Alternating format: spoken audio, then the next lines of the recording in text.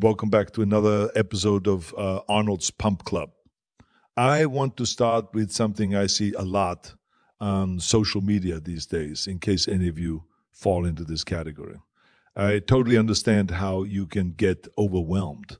The past few years have felt like every so often someone picks up a history book and turns to a page and makes us relive something we'd only read about in school. There is so much going on in the world, whether it's war or pandemic or injustice or rising prices or anything else, that it can feel like we are being crushed under all of these worries. And they aren't minor worries. Some of these things are once in a generation stress. So if it all feels like too much to you, I don't want you to beat yourself up. What I would like you to do, though, is change your I just can't to I can. In moments like this, everything can seem so small.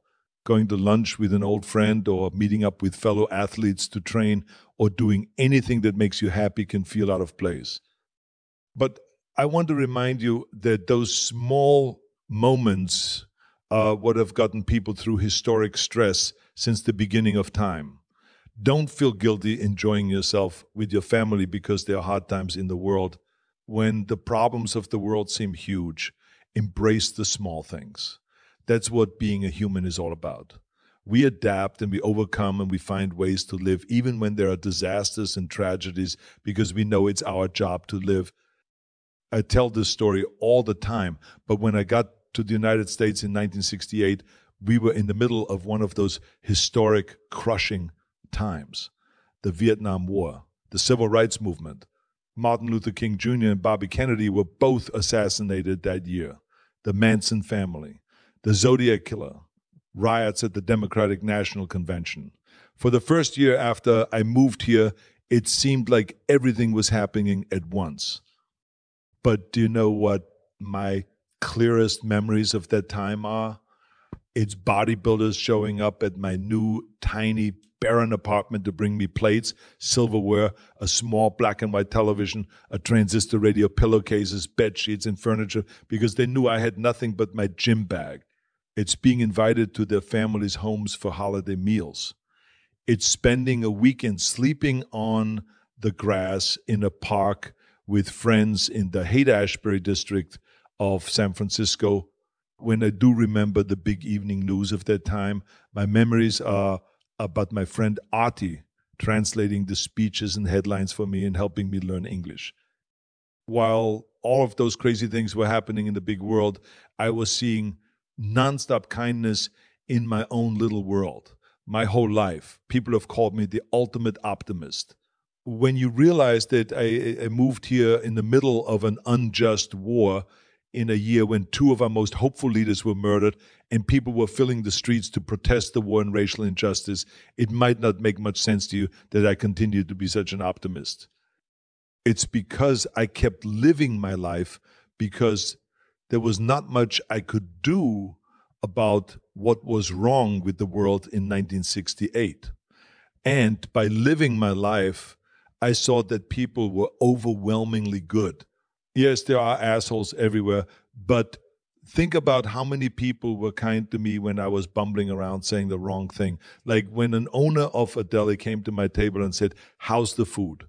And I said, "Can I have some more of your garbage?" At first, he got offended and said, "What did you call my food?" Until my friend Artie explained, I loved his cabbage and wanted some more. And getting by because people wanted to help out of the goodness of their heart. If I had looked at all of the problems in the world and said, I just can't, I would have missed out on those interactions and experiences that made me such a positive guy. So I want to start out this month by reminding you to give yourself permission to not take all the worries of the world on your shoulders. You don't have to give up the good parts of being a human because something that you can't control is happening. You can live your life, and it's okay to feel joy when you see a friend. It's okay to laugh at jokes. It's okay to watch an old movie that you've always loved. The small things in your life don't stop when big things are happening in the world. They become more important. This month, when it feels like things are a little much or you just can't do it anymore, step away from the news and the screens and go out into the world. I promise you that if you walk for an hour, someone or something will make you smile, and you'll remember that you can. Now, let's get to today's tips. We've tried to help you navigate the oftentimes deceptive supplement industry. But in case you didn't hear us, here's another warning and some guidance. It's crazy to hear this, but banned substances were found in nearly 1/3 of over-the-counter supplements in recent research. These substances included anabolic steroids, stimulants, and hormone modulators, all of which are prohibited by various sports organizations. The findings from this study serve as a sobering reminder that blindly trusting the labels on dietary supplements may come at a significant cost. The supplement industry has more loopholes than you can imagine, and supplement manufacturers are not required to test their products for banned substances. Unknowingly taking a banned substance could lead to problems such as hormonal disruption or increased risk to your organs and cardiovascular system. That's not to say all supplements are bad. Several can serve a purpose, but they're supplemental and won't do much if you haven't built good foundational habits around exercise, nutrition, sleep, and stress reduction.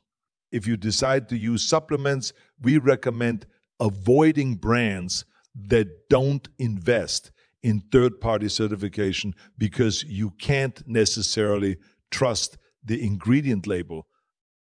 If you want to take supplements and have peace of mind, buy products with third-party certifications such as NSF Certified for Sport and Informed Sport. Our go-to brand for safe supplements is Momentous, which has both certifications.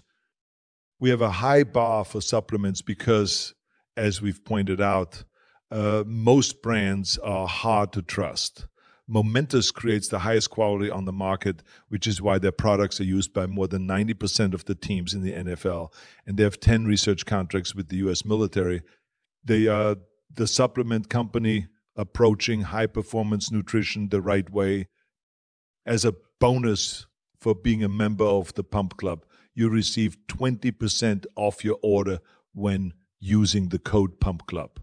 Visit livemomentous.com and use the code Pump Club at checkout for your special discount. Now, let's talk about making sure you achieve your goals. We've had many people ask how to turn their vision into a reality. We've shared the importance of focusing on fewer habits and making your actions achievable. The final piece is seeing how you fail before it actually occurs. Here's a behavioral change technique that might make a big difference in the new year. The late Charlie Munger was famous for saying, "Many problems can't be solved forward. It might be the best advice I can offer you to ensure a greater likelihood of achieving your resolutions." Goal setting is usually relentlessly optimistic, and we're all about positivity. But if you want to plan for success, you must prepare for failure. The stats show that approximately 90% of people fail to achieve their New Year's resolutions. And a big reason why is that you don't plan for the worst case scenario. As Mike Tyson once said, everyone has a plan until they get punched in the face. Some hits you can't see coming. They will take you from the blind side, and you'll need the resilience and grit to bounce back. But most of the punches you can see coming, either because you've been hit before or, the opponent, as you prepare for the year ahead, I encourage you to anticipate when and where life will hit the hardest. And then make sure your plan helps you protect against those moments so that if and when they hit, they don't hurt as much or at all. When you set goals, resolutions, or your vision, take the time to fast forward 3, 6, or 12 months and ask, how will this go wrong? It's a big part of what Adam taught in his fantastic book, You Can't Screw This Up.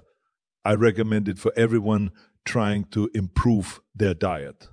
When people use the tools from his book, they go from never eating healthy to finally figuring things out. Planning for your failures isn't a negative mindset. It's a positive approach that helps you become more resilient during tough times. Because instead of just setting a plan for best case scenarios, you're creating a blueprint designed for real life. You won't anticipate every obstacle, but you don't need to. You just need to assume the road won't be easy. That alone can help shift your mindset, help you thrive in discomfort, and help you achieve your vision.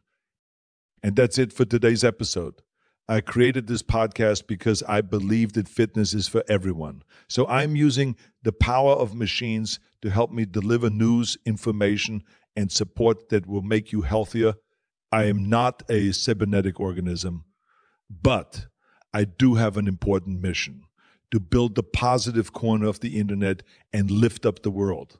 There's too much negativity online, and I want this podcast to give you the support you need to become a little bit better. I want to thank our editors-in-chief, Adam Bornstein and Daniel Ketchel, who helped me with this podcast and our daily newsletter, as well as our producers, Pen Name Consulting. We value all your feedback, and the three of us are here to support you. If you enjoyed this podcast, please leave a review. We love hearing from you. Together, we have the strength to lift up the world